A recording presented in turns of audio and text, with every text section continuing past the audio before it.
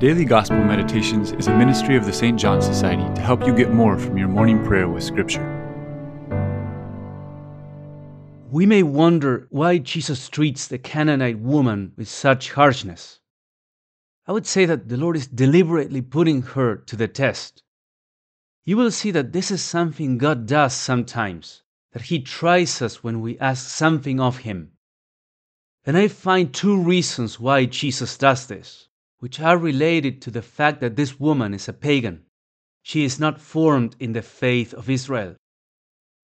The first one is that He wants to know what her intention is, whether coming to a prophet from Israel means that she now trusts the living God, or that in a moment of desperation, she's willing to do whatever it takes.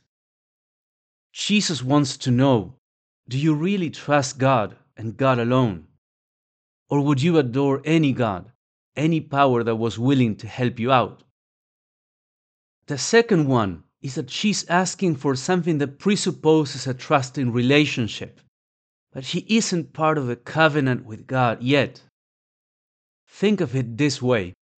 The people of Israel, after all they've been through with God, have come to know who God is and how God expects them to live as His children. They have passed through a demanding filter, if you want. They've been purified. And so they have attained a quality relationship. They are children of God.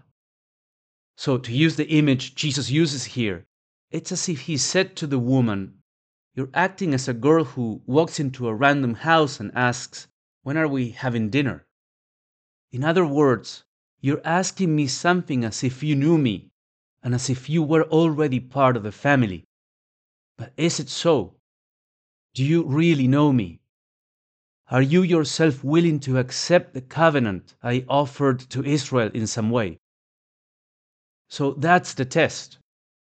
And she responds with great humility, accepting that God has established a special relationship with Israel, but that other peoples could benefit a bit from that special relationship, as the puppies around the children of the household.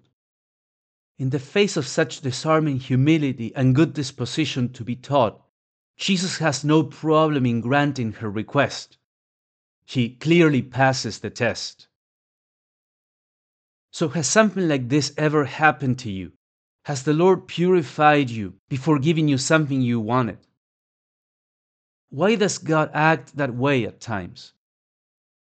Does it make sense to give certain gifts in the context of a relationship, but not when that context is missing? Can you verify this in your own journey?